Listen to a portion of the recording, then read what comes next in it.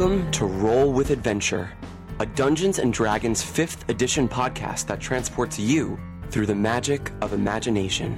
From our world to the far-off world of Ibris, a land full of heroes and villains, the evil and the divine, monsters and miracles, and of course, magic. We are delighted to bring you this adventure from our imagination to your ears. If you like what you hear, please subscribe for future episodes and follow us on social media. If you want to learn more about us and this podcast, please visit us at rollwithadventure.com. And now let's listen as our heroes roll with adventure.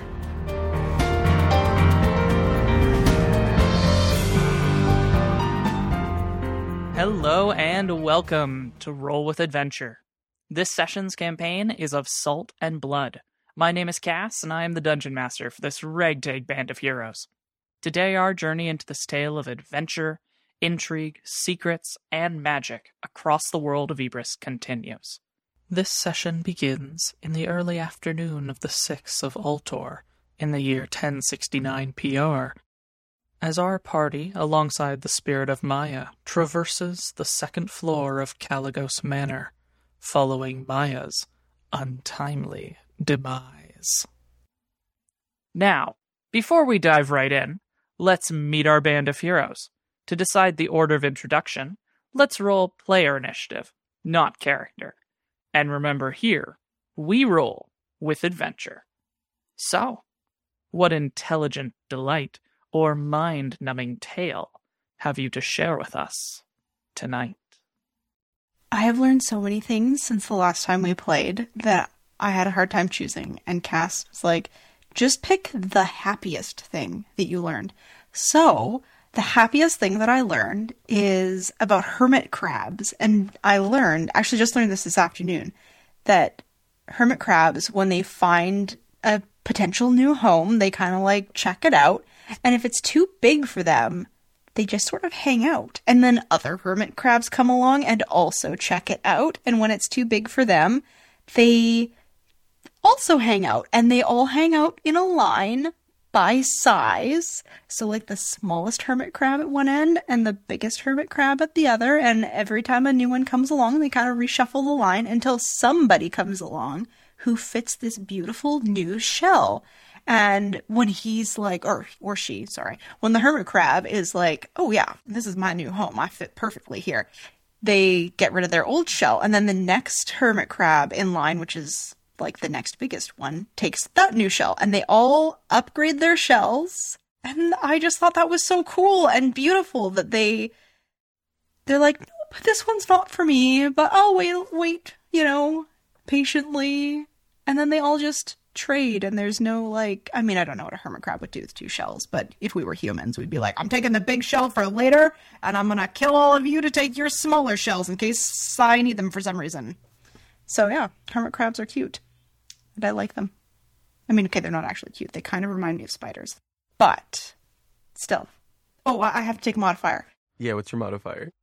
I don't know. I'm gonna go with a +2 because that's just a nice fact that made me happy today. Allie, you'll be really pleased that you can put together like a hermit crab closet for them with a whole bunch of shells for them to try out and choose. They switch them between. I have watched the hermit crab shuffle. They have little shrimpy tails at the end. Aww. And yeah, so if you give them more than one shell, hermit crab has 6 shells, they will be very happy and fight with others for that shell. My fun fact is that my local Taco Bell, even if I ask to add potatoes into something, they forget. So I will be taking a -2 because I feel dumber. My fun fact that I learned is that I decided to do some, watch documentaries on ancient Rome. Kind of how I watched only one documentary about how they built their general empire. The most interesting thing I thought of was I knew they invented the aqueducts, but I didn't realize that Rome was before the medieval period. So I learned that, in fact, Rome is older than the medieval period. So Rome had running water. And nobody in the medieval period, or very few, I don't think any did, actually had running water. So going to take a 2 for thinking that the Roman Empire happened after the medieval period. Why didn't they have running water? Like, what was going on with the lords and the manors? I think the rationale was the way Rome was. All of Rome was basically united until several of the emperors after Julius Caesar became really horrible dictators. I forget which one. I forget the guy's name. I think it was it Nero or Victus? There's a lot of bad Roman emperors. Yeah, there are. There was one that died without an heir, and then Rome just basically fought amongst itself, and all that technology was lost in the companion, and like the nationality just kind of fell into different fractures, and people fought for power, and all that ancient technology that they had just was gone. Pretty much from Nero to Commodus to there was so many bad Roman empires. The empire just grew too big. The West in particular, it just pretty much ate itself in, and they kind of just dissolved. I think they also had like a plague and then a huge earthquake. I think they were like, there's a number of reasons that, bad emperors is a big one. But I think they also suffered some various disasters that contributed to their eventual collapse. More history I get to learn along the way. Like I said, I'm so stupid. Like, I had thought because of how big Rome was and how organized they were and how beautiful their buildings were, that they were obviously after the medieval period. And I'm like, oh, they weren't. So if you've ever wanted to walk from Alaska to Russia, I learned you totally can. The Russian mainland and Alaska, the distance between them is 55 miles, but there's actually 2 little islands, and I'm probably pronouncing this wrong, but they're known as the Big Diomede and the Little Diomede. The big one is owned by Russia, and the little one is owned by Alaska. The distance between these two is 2.5 miles, and actually the water will freeze over in the winter. So if you wanted to, you could walk from Alaska to Russia, or vice versa in the winter. So I'm going to take a +1. I'm never going to do that. I have such a fact for you all. I will warn you, it is a snake fact, so, maybe skip a little bit ahead if you don't like snakes, but oh my goodness. There is a snake, and it's native to part of Iran, and it was actually only discovered or, distinguished as a species in 2006, so pretty recently, and it's called the spider-tailed horn viper, because the end of its tail has adapted to look like a spider. It's got a bulbous end that looks like an abdomen, and it has elongated scales that look like legs. Amazing. And it waves this tail around to attract birds and other things that eat spiders so that it doesn't have to hunt. Amazing. There's a video of it. It looks so cool. I can't even can you imagine the evolution that went into making a tail that looks like a spider? Amazing. I love this fact. Probably lots of other people hate it, but I'm taking a +2 because I think it's really cool. I am Team Snakes on this crew. I know that we're a divided party on this. I am Team Snakes. That is the coolest adaptation I've ever heard. That is a great fact. Can we give Emmy a +3 for this? I will say, yes, we can give her a +3 on this. But Emmy, you have to realize that that's clearly not evolution. That is definitely someone who read about owl bears and tried to do that with snakes and spiders. I hope that at some point, if it's not in this game, somebody somewhere puts a spider-tailed giant snake in their D&D game. It would just, I don't know, amazing. Amazing. Such a pity that Maya died last session. I have to say goodbye to all of you now before we get to Axacan. I was about to say, as soon as Emmy said it and I Googled it, I'm like, yep, that's showing up. It legit looks just like a Pokemon. Yeah, it does. The funny thing is, I don't mind snakes. I hate spiders. Yeah, I really covered 2 groups there. Everybody hates something about it, pretty much, so. Now it needs to be is made of insects in between the tail and the head, and we're good. Let's see what you all roll. I got a 5. I have an 11 with the minus. I got a dirty 20. Where was that roll when I was doing my death saving throws? I got a natural 20 for 21. Well, with my +3, I got a 22, so. Guys, we're in a crazy dangerous house. We should have saved those good rolls. Definitely. Mine's a bad one, so we got it out.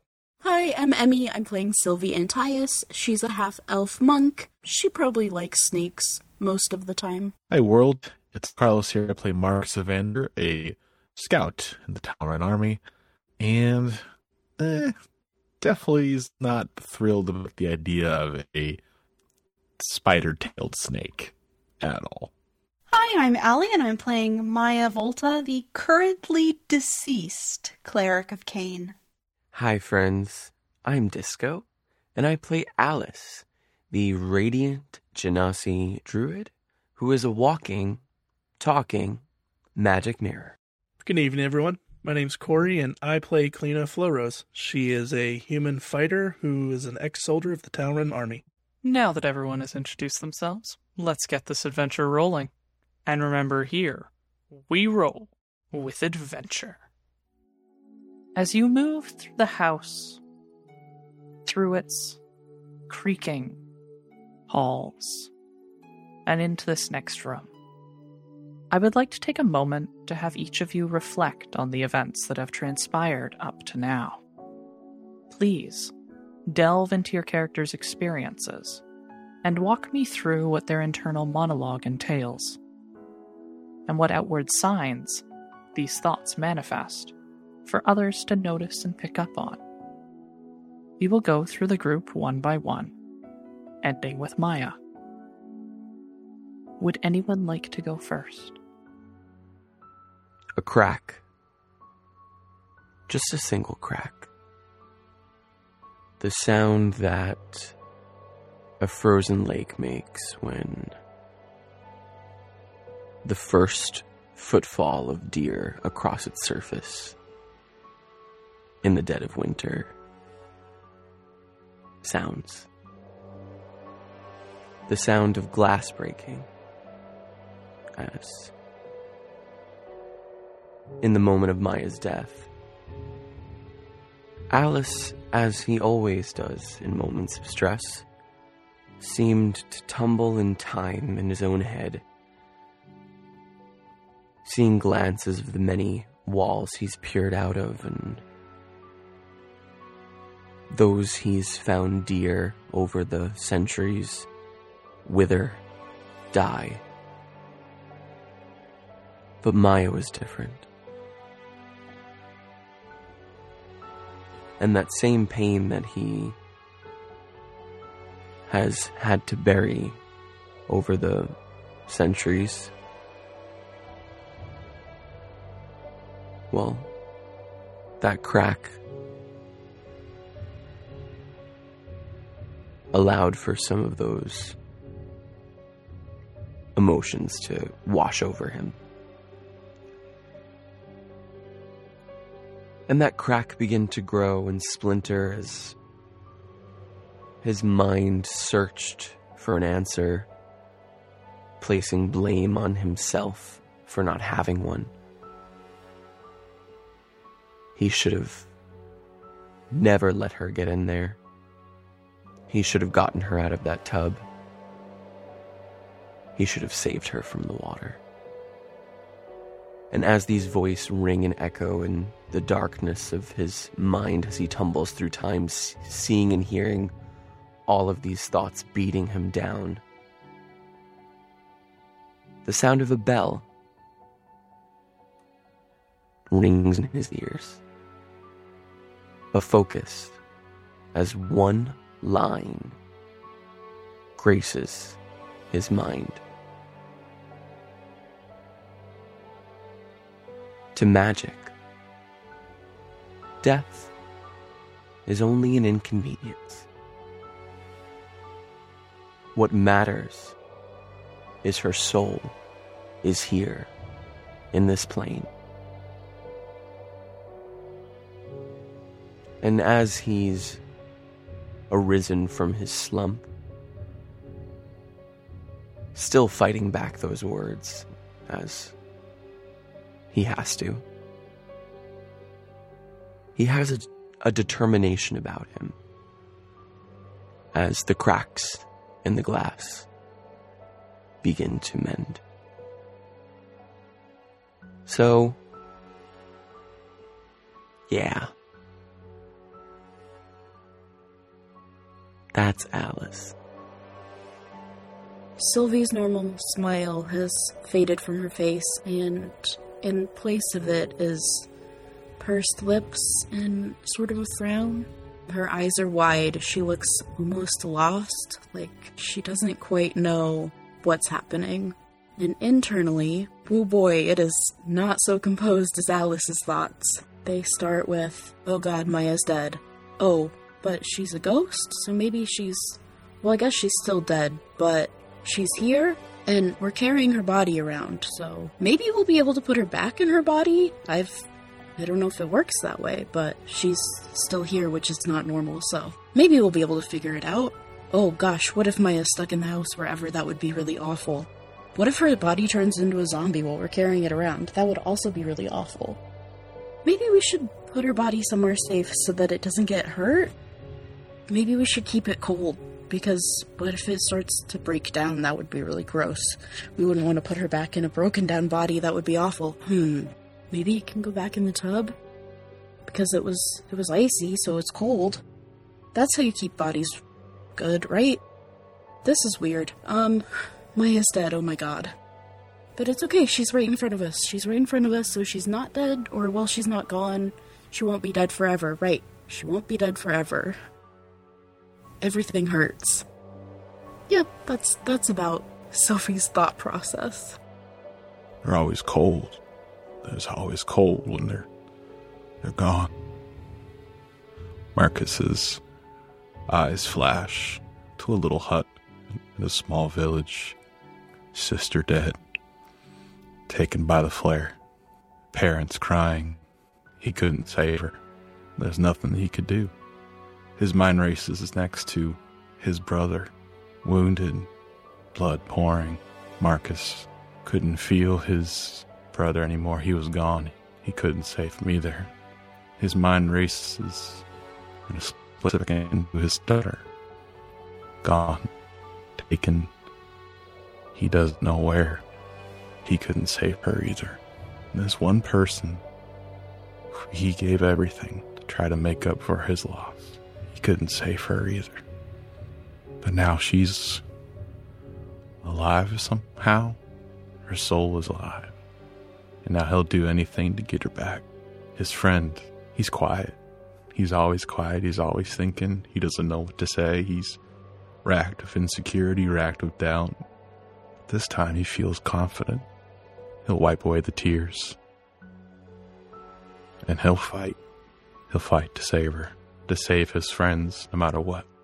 Outwardly, she looks cold. Her expressions are nothing. No anger outside. No sadness. She's just blank. Ignoring the wounds that she suffered while they still bleed. But she can't stop looking at Maya's body in between her hands. Inside, she is angry. Should have been her.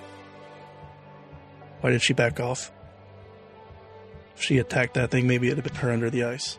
Maybe she could have lived. Guilt. It's her fault. She hesitated. She's not sure why. Years ago, she never would have hesitated against anything. She was a soldier. She fought elves. They were pretty horrific and monstrous. Charged down magic. But she can't stop from remembering the many that fell beside her. Hundreds of people that she knew for a few minutes or didn't care to know. But she blames herself. What's Marcus gonna think? Kalina was supposed to keep Maya safe. She's supposed to keep them all safe. She's wondering maybe she shouldn't have gotten close years ago. She can't cry right now. Because first, they've got to get the job done. And she can just remember her mother and her brother right now. And the anger and pain she felt when she learned they were dead. And she's just got to keep moving forward. Because she's still here. Maya isn't. In very stark contrast to all of her friends, she feels happy, almost joyful, very light. She's lived almost several different lives in her short lifetime, and I don't know how to explain exactly how Maya feels. It's like she's a very devout follower of Cain, and she believes that she knows what Cain's purpose for her is in this life. And she has very faithfully carried out exactly what she believes Cain wanted her to do. And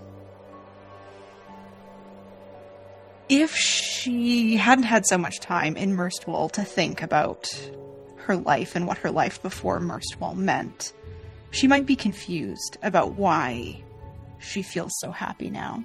But I think, given that she has had this, 6 years to think about things, she's probably not very confused about the fact that she feels so happy.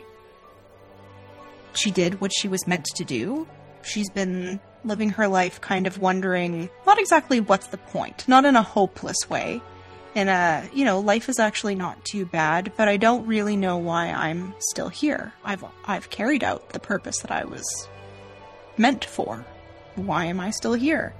And so now she feels like she can leave, having done what she needed to do, and having accomplished her own personal goal, which was to find a family after hers was taken from her at such a very young age. She found all of you, and you are the family that she always wanted to have.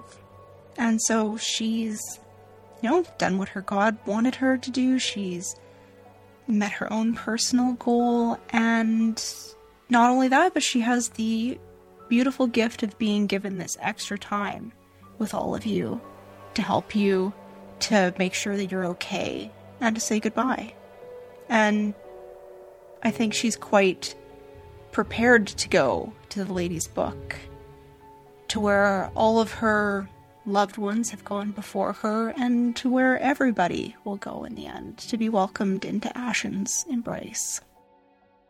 Thank you. Thank you all for sharing. Now, you push onwards, through the doors that stand before you, into the unknown corners of the house. Beyond this door lies a room with soft green walls that startles you. For this room is nearly barren. 2 windows are set into the western wall, flanked on either side by yellowed curtains, and you have entered through a small door in the southern wall of the room. Another small door is recessed into the eastern wall, directly to your right upon entry into the room, and at the far end of the room are a large set of double doors in the northern wall. Though, above the eastern door of the double doors in the northern wall is a collapsed portion of the ceiling that partially blocks the doors to the balcony beyond. While this room at first startled you with its lack of really anything, a deep unease falls upon you as your eyes fixate upon the only 2 things that reside within the center of this room. A large rug, once brightly colored in soft yellows and greens. It is faded both from the sun and water damage. And a cradle of cracked and dried wood that sits covered in dust, as if forgotten. From this room you have 2 exits, the small door to your right, or the balcony beyond. Can Marcus stab the rug? Can Alice also stab the rug? Yes. I think Maya's just sort of floating, waiting for her friends to catch up with her, and just taking a moment to kind of think about all the things that she has learned, that she can see now, that she's feeling, and also to look a little bit at her friends to see how they're doing. You cross the room, your weapons sink into the rug. It doesn't move. It doesn't quiver. It doesn't talk back to you, nor does it jump out to try and smother you. Alice, like, looks at Marcus with, like, those eyes of, like, is this thing safe? Like, should we keep stabbing it? I think it's good. I think 2 stabs to a rug is a pretty good equation. You think 2 stabs are good? And Alice will put out the flame in his hand and then sheath his dagger. No, let's not. Yeah, I think 2 stabs is good. What would you guys like to do? Out that door. Maya points towards the balcony and says, out that door you'll be able to see the lighthouse. But the other door is the one we must take to get upstairs. Maya, if you say that's the door we need to go through, that's the door we need to go through. Unless they want to go see the lighthouse or something. What do y'all think? We don't have time to wait around. We have to get her back into her body, and there's a powerful necromancy in this place. I'm sure we can tap into it at its source, being the lighthouse. Maya, we don't want to look at the lighthouse. We need to get to the lighthouse. No, we need to find the Hearth Mother's grace. I know this is really hard, but we need to stay focused, and we need to set things right in this house. There's a terrible, terrible evil here, and we need to weaken it before we can hope to overcome it. I don't care about this house anymore. I don't care about this quest. Nothing matters here. What matters is getting you right. And I can do it without this house being okay. I can use this house. I can bring you back. Oh, Alice, love you. I love all of you so much. And I don't mean for this to cause you pain, but you can't think like that. Or you're gonna end up like Aleki. It's what the house wants.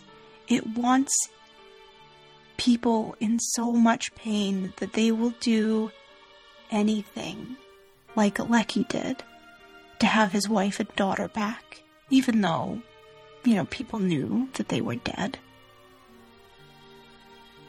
We have to defeat the evil. If somehow we can find a way to save me, then okay. But there are so many souls here that have suffered for so long. We need to send them to the Lady's Book. If I have to go with them in order for us to do that, it's hard, but it's okay.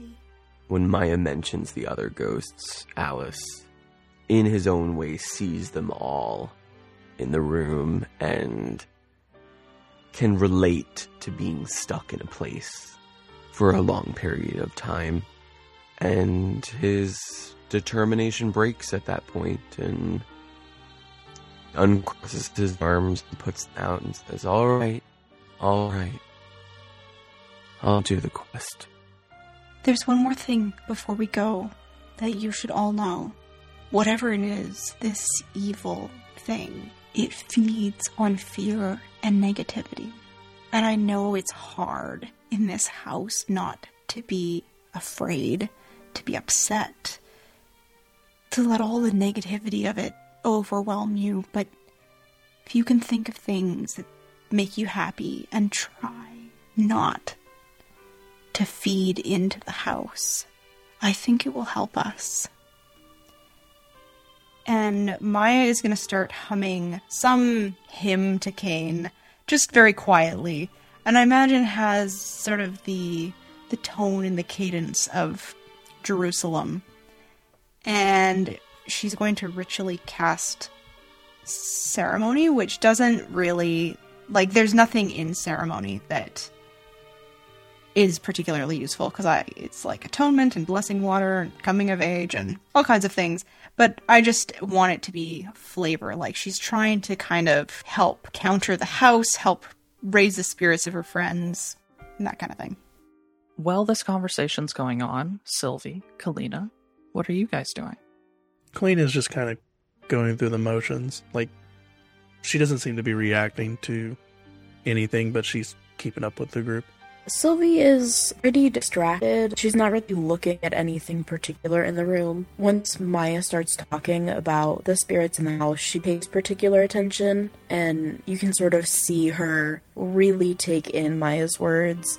She takes a few deep breaths, and, like, her face starts to look a little bit more normal. Her eyes are no longer super wide, and she doesn't have a frown on her face anymore.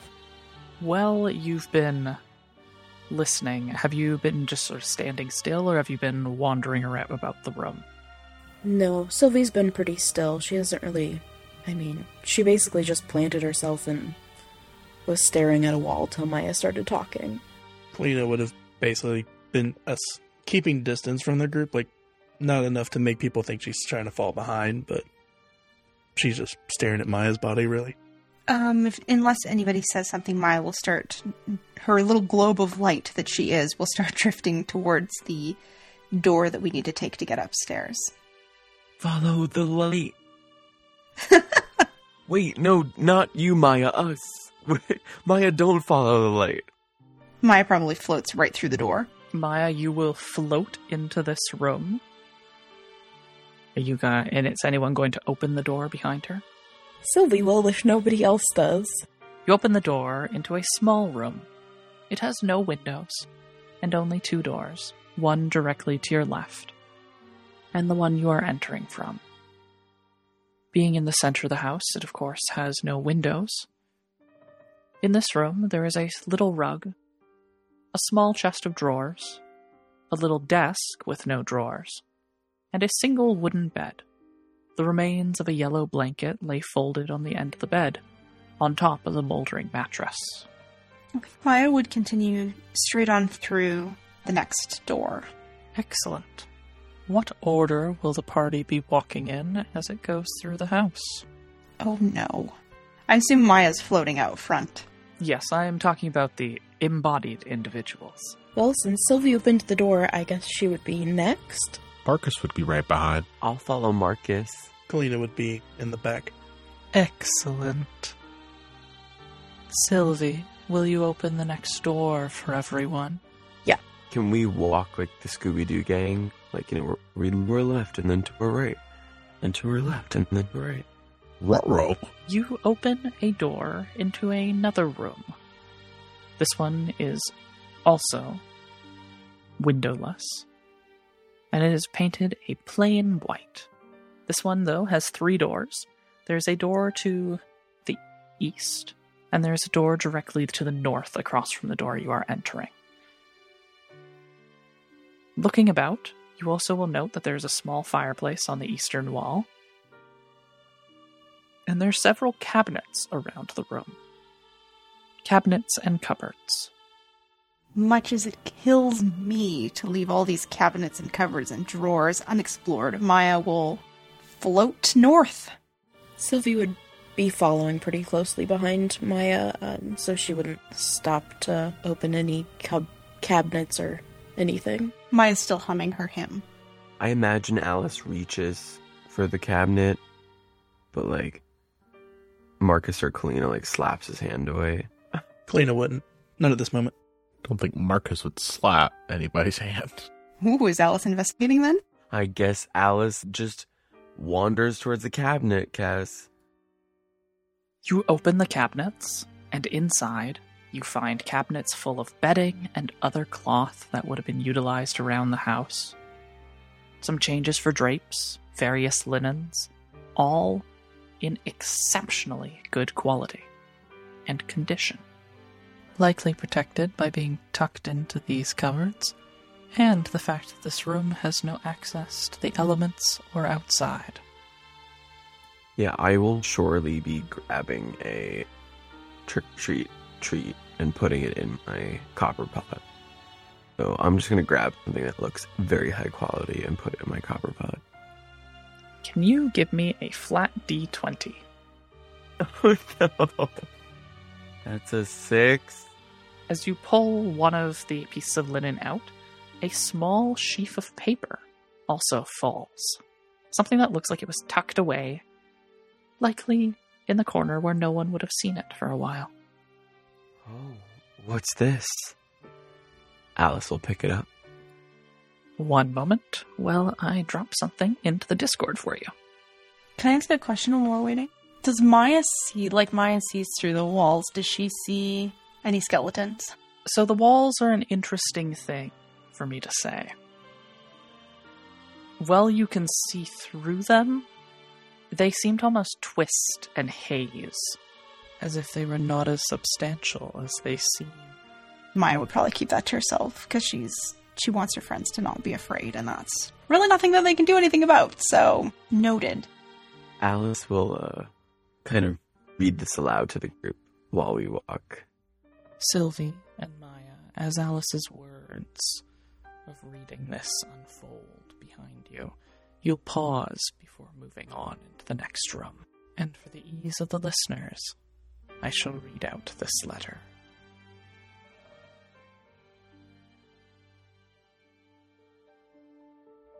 Beauty of my world, we have seen each other many times, and never is it enough.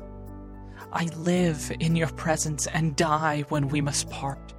To be forced to act little more than a stranger in your presence when we are in the house, and may be observed, is the most abject torture to me, when I long only to look at you with the devotion that I feel.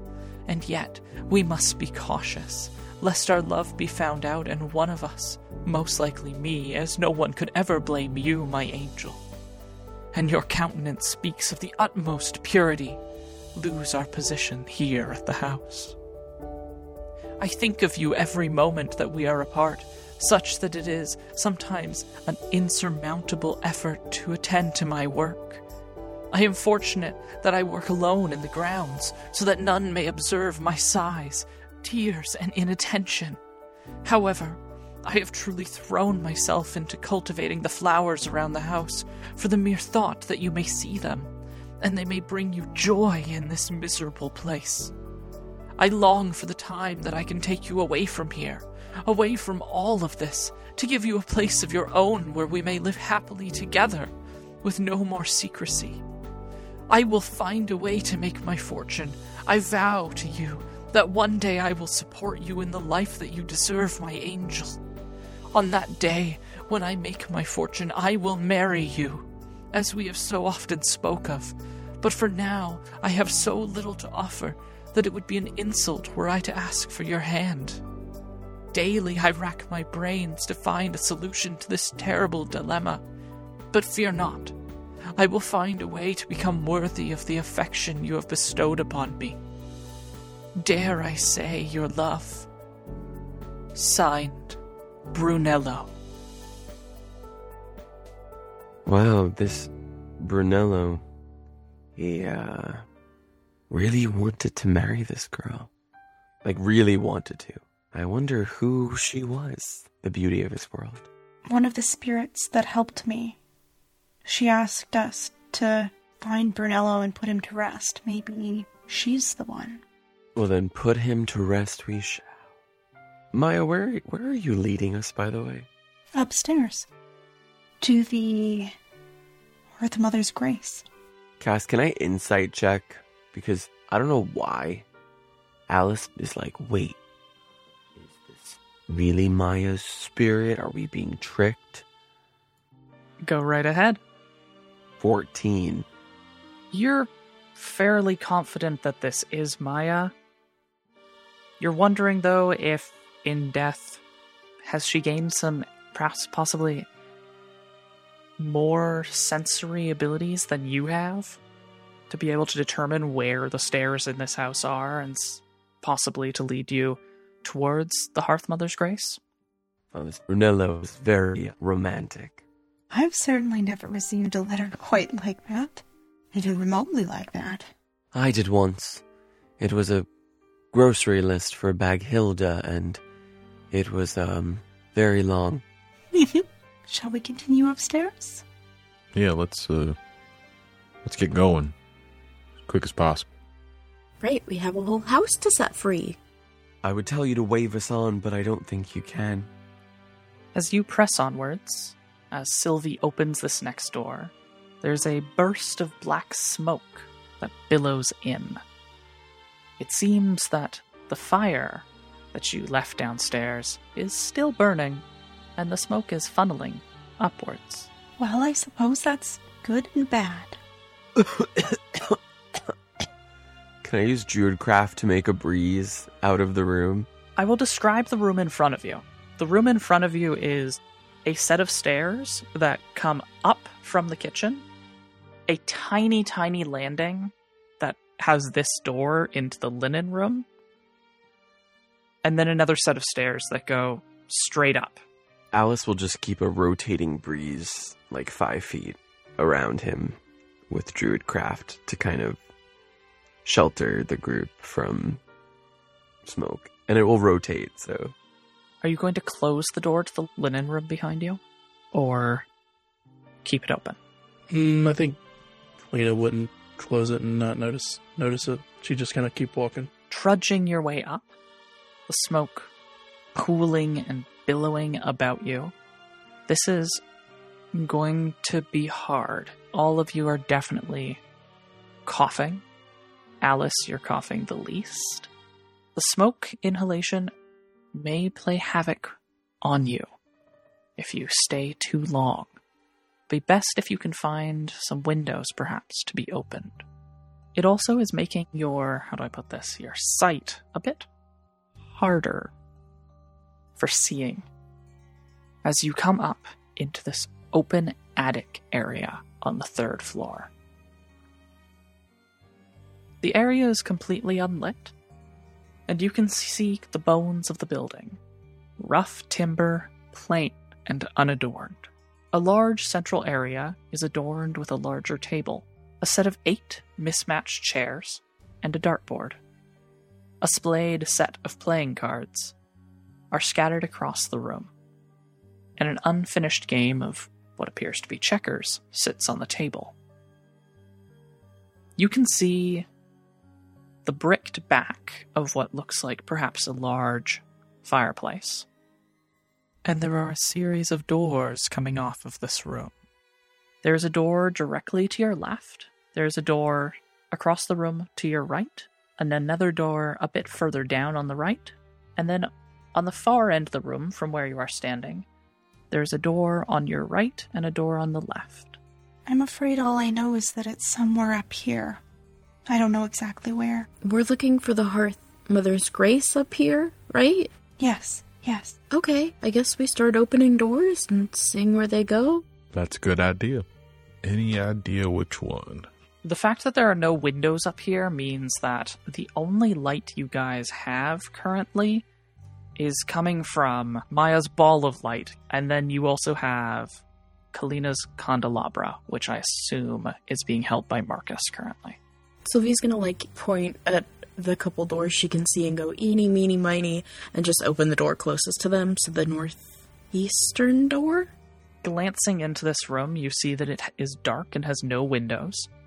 There are several trunks pushed up against the eastern wall at the back corner of the room. I don't know if I'm gonna open those. There's just trunks in this one.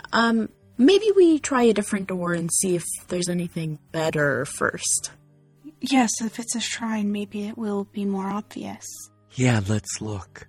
Possible. It's not like a shrine. Maybe it's an object or something. It could be, but the last time we opened some trunks, well, you know. Oh, I know. I remember vividly. I don't think all of you should spend too much time in the smoke, so maybe if we search one room at a time and shut the door behind us so that we keep the smoke out? That's a good idea. Can you just go look in those trunks and we'll move to the next room? And then you can just float there? Cass, can I do that? Sure. Why not? Cool. I will float through the trunks, look through the trunks. Give me a flat d20.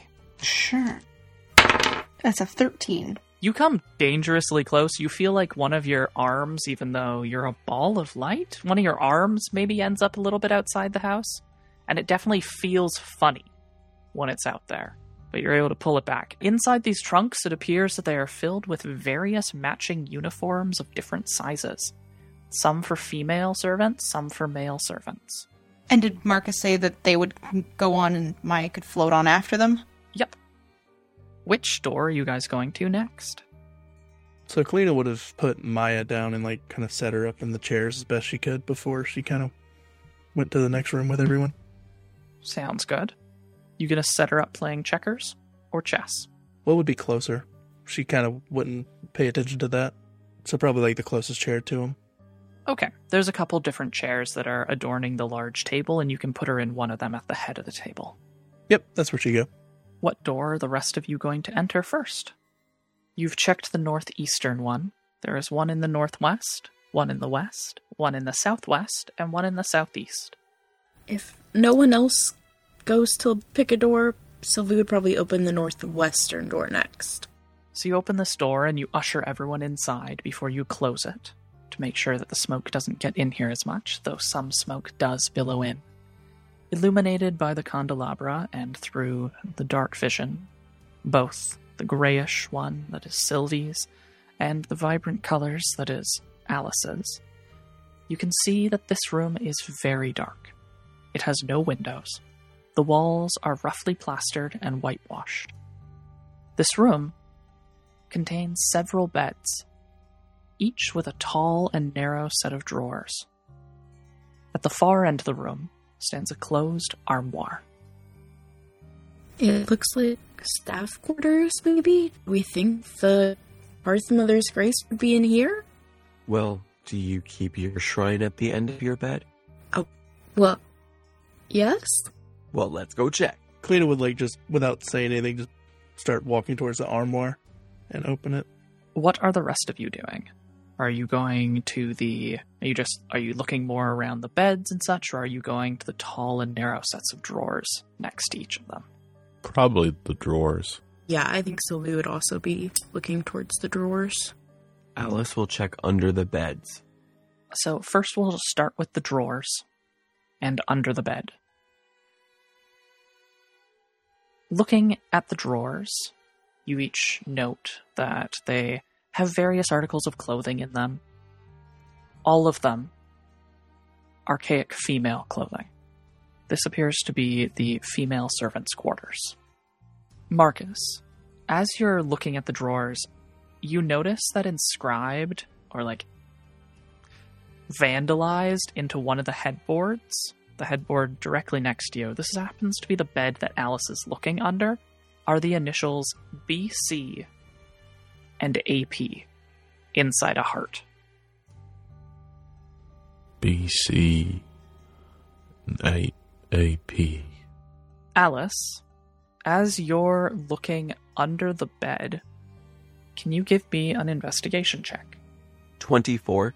As you're looking under the bed, you can see that it looks like, through the slats of wood, that there is a bundle of letters, or of parchment, at least, that is under this mattress, between the wooden frame and the mattress.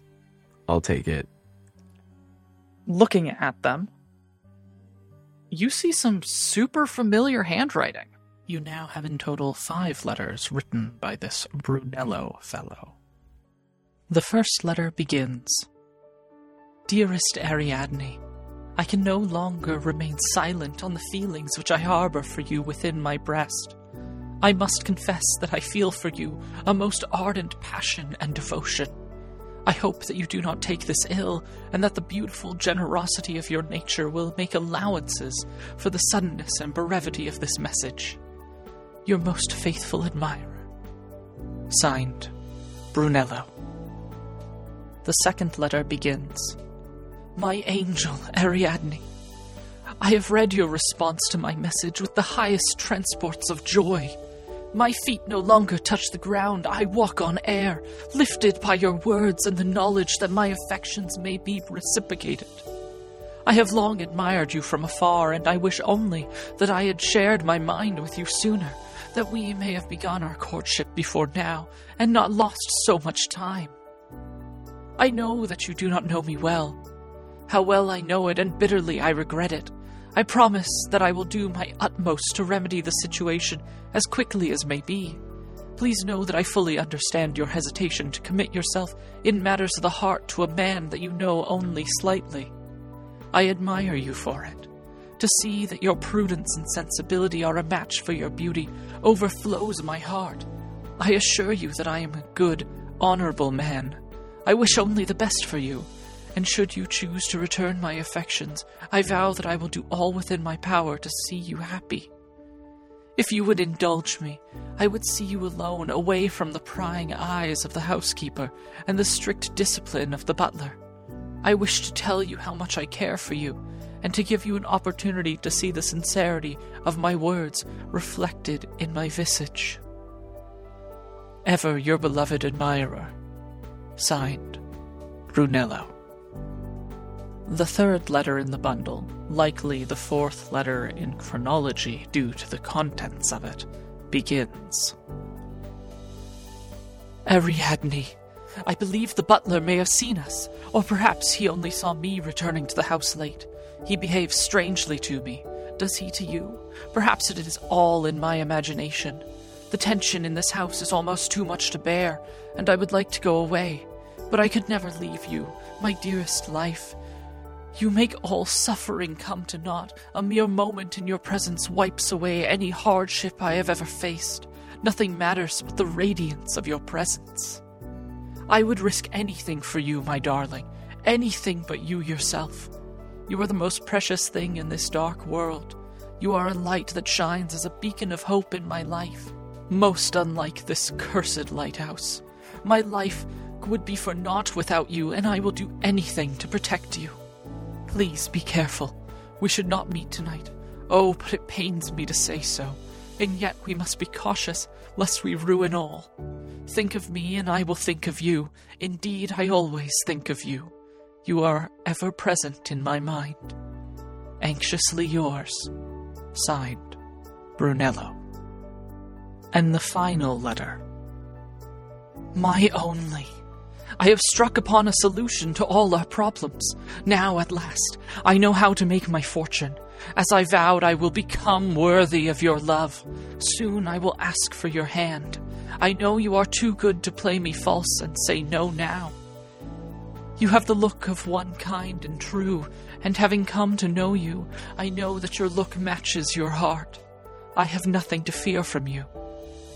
I have many natural apprehensions that something will come to ruin all I have planned, and yet I pray to the gods that they are not so cruel as to sunder a true and steadfast love such as ours. We have been patient and cautious for so long.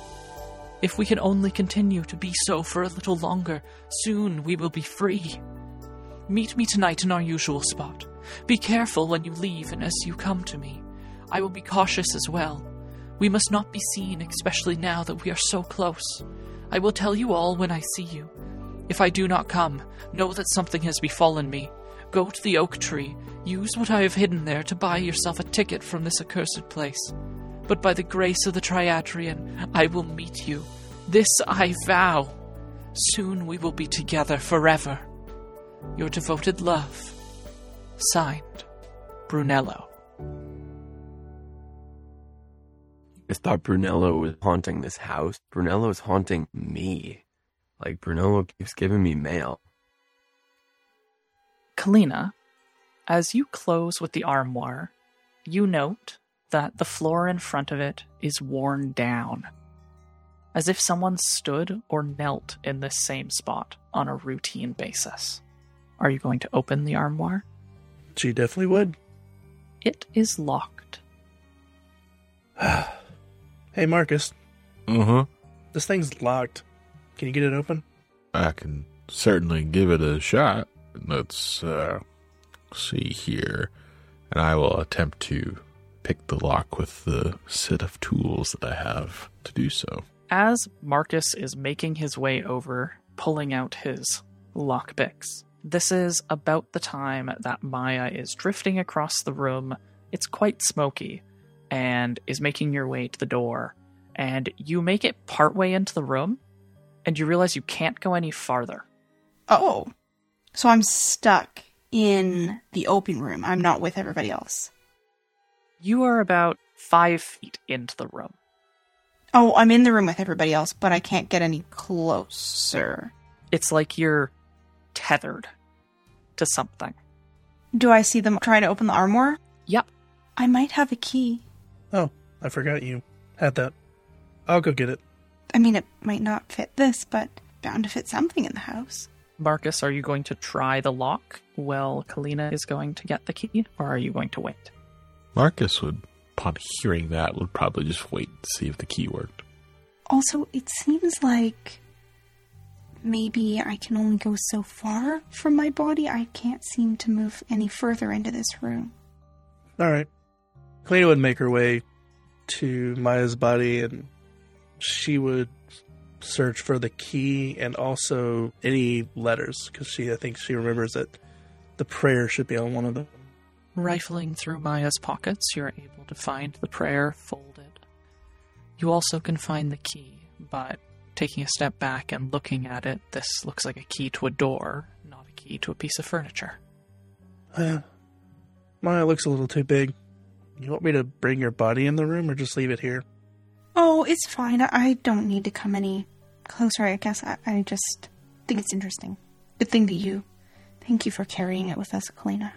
You see her kind of like look away from your orb and just kind of like, and then walks into the room with the key and goes, don't think this will fit, Marcus. It's a little too big. All right, I'll get to work then. And I'd like to attempt once again to open the lock door. Or pick lock thing. To represent this lockpicking attempt, we're going to do a dexterity skill check, or in this case, a dexterity tools check. And because you are proficient in thieves' tools and you have them on hand, you can add your proficiency bonus to your dexterity modifier with your d20. That is a dirty 20. The lock clicks open, and I should clarify that that click is not a trap. Did not even think about that. I did.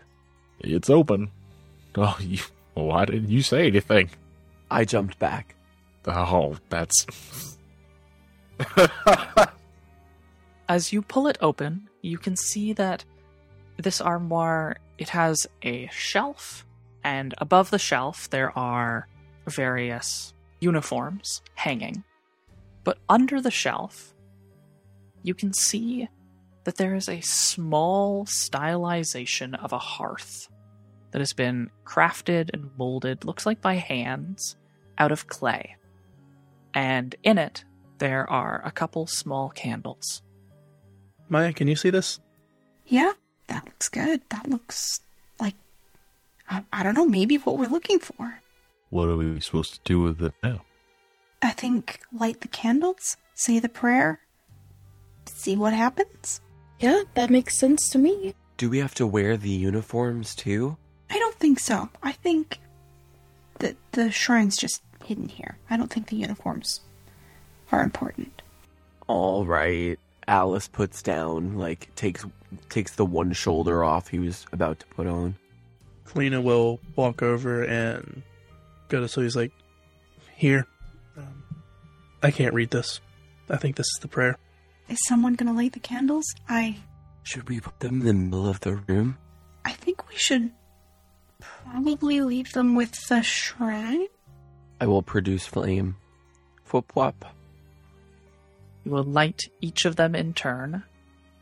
Do I have any of that wine left? If I remember correct, you guys poured it out onto the stairs. We did. I was going to pour one out for Hime, but I won't.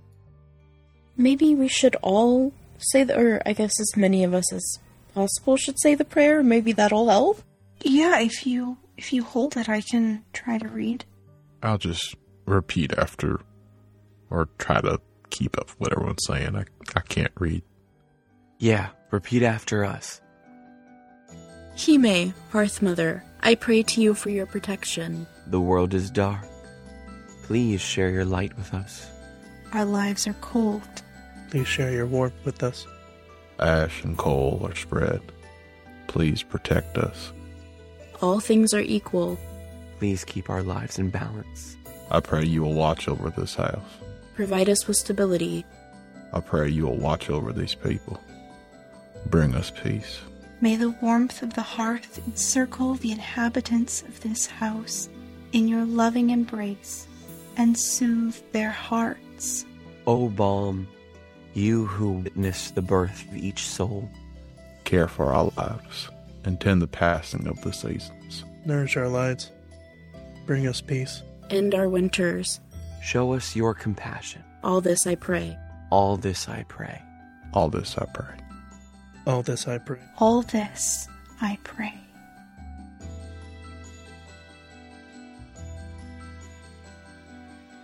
As the last syllables ring out into the air, as this prayer to Hime, the Hearth Mother, goddess of hearth and home, leaves your lips, the flames of the candles diminish, and the room darkens considerably. As each of your features are etched in candlelight, you feel almost as if the shadow around you, the very darkness of this house, is attempting to exert itself, to push and control, to claim power over what is happening here. And then it recedes. A calming feeling falls over you, and then a warmth. The warmth of a large hearth, despite the shrine being but a small clay caricature of one. The warmth of a large hearth washes over you. You can feel the very balm of it upon your soul as it rolls over you and radiates outwards. The darkness of this room recedes, the shadows clawing their way back into the dark.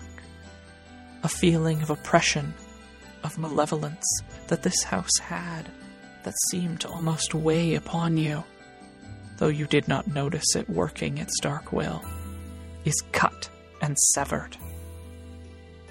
Looking about, across each of you, face to face, from Marcus to Sylvie, to Kalina to Alice, to the ball of light that is Maya.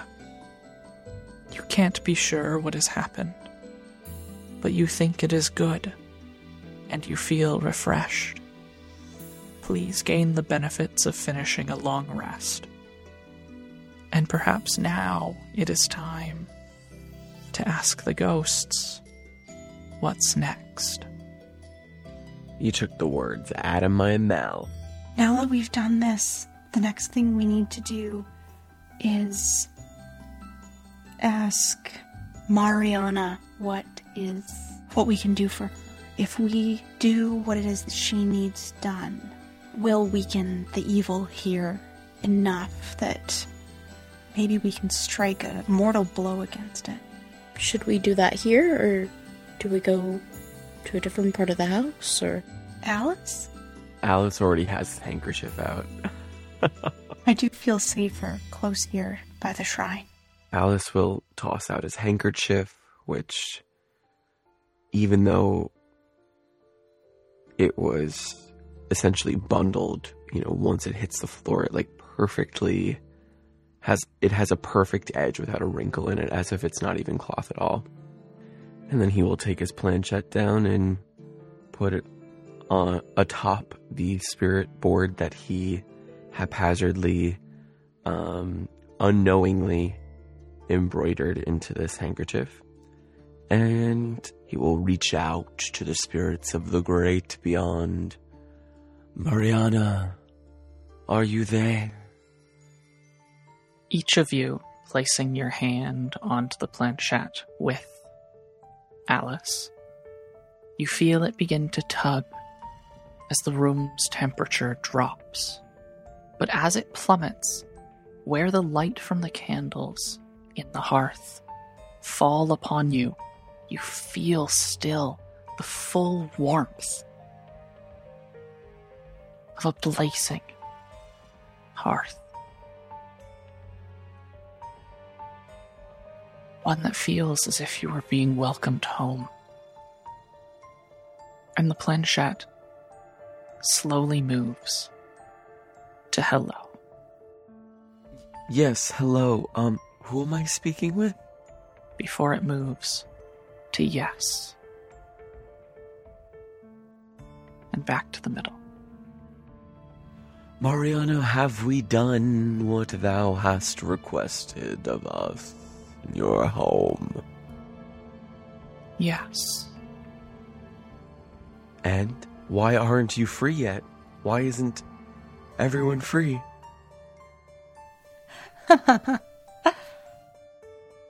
Oh, right, you can only answer yes or no. There are letters, there are numbers, but remember that anything that would require a very big answer and a long one, that would require a lot of energy from her to be able to do. Maya. Mm-hmm. There is a woman kneeling on the floor of this room, her hands on the planchette. She looks to be a woman that you've briefly seen. It's not the maid. It's not the man. It's a woman that you feel like you've seen, though you can't actually remember where you've seen her in the house. As if perhaps she's been leaning over you protectively this entire time. But then you realize it is most assuredly the same woman that you saw in the portraits. The woman with dark hair, with kind eyes, Aleki's wife, Maria. Though Maya has no hand, she is going to try to reach out towards Mariana and say, "Are you able to speak with me, or only through the board?" Her eyes look up at you, the kindness in them clear. But as she moves her mouth, you hear nothing. "I'm so sorry, I can't hear you, but we'll do whatever we can to help you, you and everyone here. Even your husband. You've all suffered so much." She looks at you. She nods, and you can almost see in her eyes that it looks like she's pleading with you. And when you say her husband, you can see that she carries so much pain. But she carries that pain for his suffering. And for that briefest of moments, you almost think that you see her and him.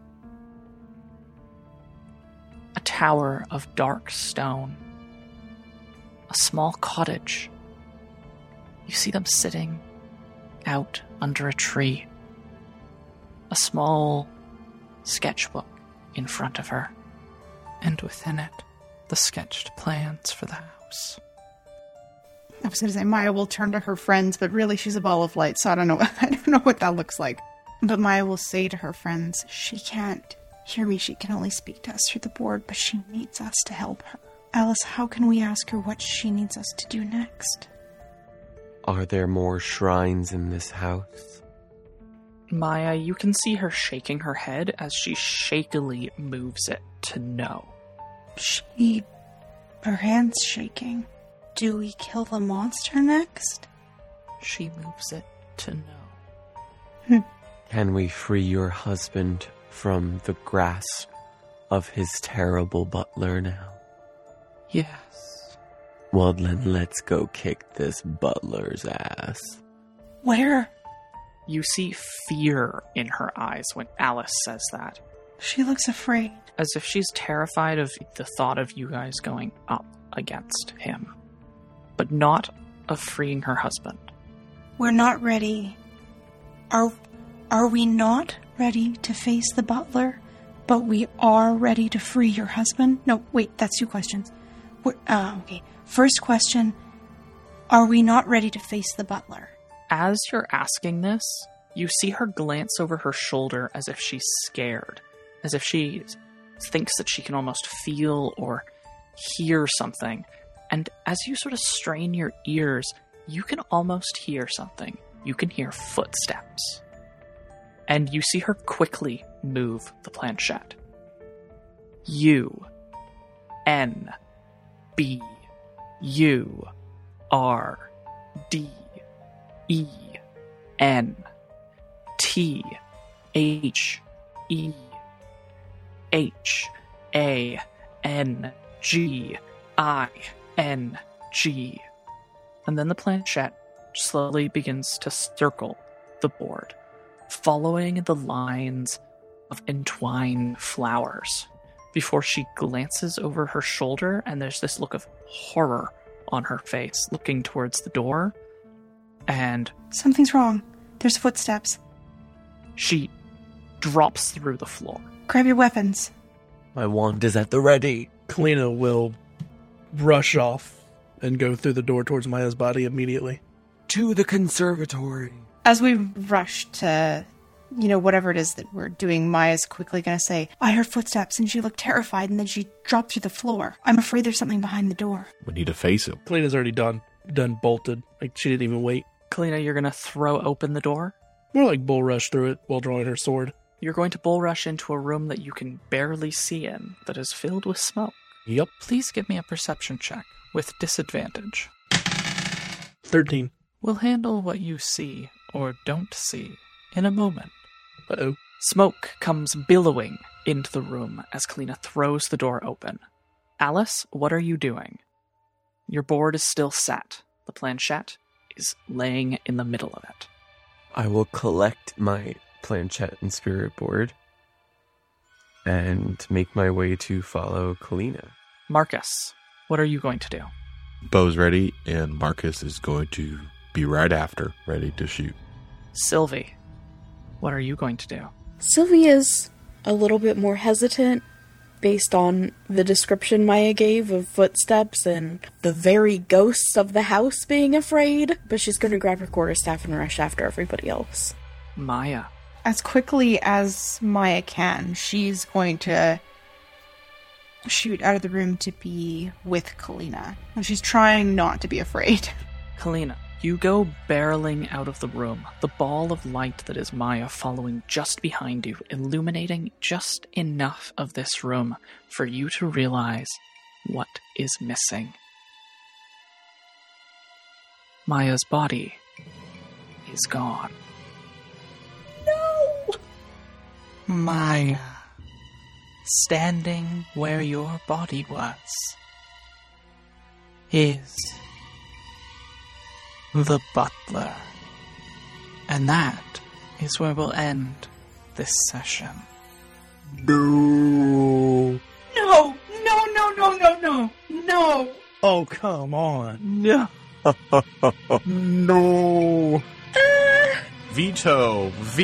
Everyone must stay up 40 minutes late. Veto this right now. Oh my god. Oh my gosh. Oh, no! There's more of us than there are of you. Mutiny! Mutiny on the podcast!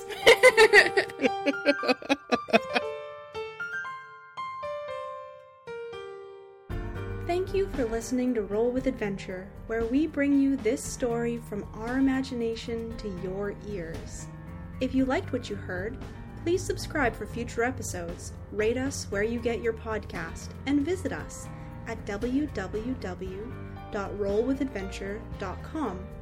If you'd like to contact us, you can write us at dm@rollwithadventure.com. Our intro and outro music is Brave by Arcane Anthems. Thanks for the components of this episode's soundscapes. Go to zapsplat.com, Purple Planet Music, and Arcane Anthems. Full credits are in the episode description.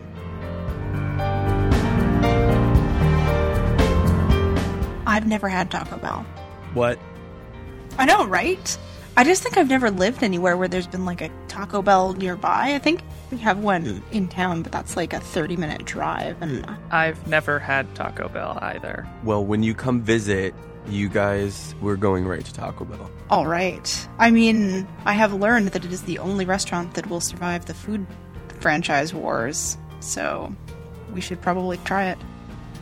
I hadn't heard about that movie, and my stepmom, when she heard I hadn't, she's like, you have to watch it. So we literally watched that like yesterday. Oh, amazing! I love that movie. It's so good. It was so entertaining. I could talk about it all day, but I feel bad for the actors having to act the way they did. Just like, I couldn't be that happy.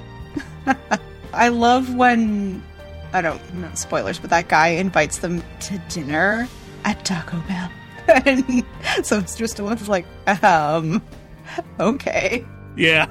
I just imagine with the franchise wars that like all these different franchises just built up armies and just fought against each other. Taco Bell just like, well, our food's the cheapest, so we get the most people. I was imagining some sort of death by hot sauce. Oh, that's funny. I didn't think about that one. Sorry, I thought it was disco and then me. I don't know why. Oh my gosh, before I start, I just have to say all of you are so amazing. I should have got up to get myself a Kleenex. I don't know about everyone else, but it's so dusty in my basement right now. Yes. All this dust just comes from everywhere. Just, ugh. I know, right? I have a Kleenex box right on my D&D workstation. I should have got one for myself, I tell ya. You guys have made me cry multiple times. Excuse me. Please tell me you didn't kill Carlos. Maybe I did. Oh, I'm here. Oh my god, is Marcus a ghost now too? Marcus is fine. And the shark monster appears. Evil shark, do do do do do do do. Evil shark, do do do do do do. Evil shark. Just comes up through the back of the room, just like, oh yeah. Oh my gosh. Evil shark, do do do do do do. Evil shark, do do do do do do. Evil shark. Run away, do do do do do do. Run away, do do do. Maya's dead, do do do do do do. Maya's dead, do do. Gonna bring her back to life. Please tell me that we're recording. Oh yeah. Oh boy.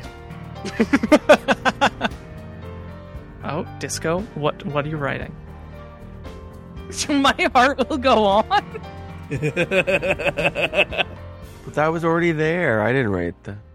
He may Hearth Mother, I pray to you for protection.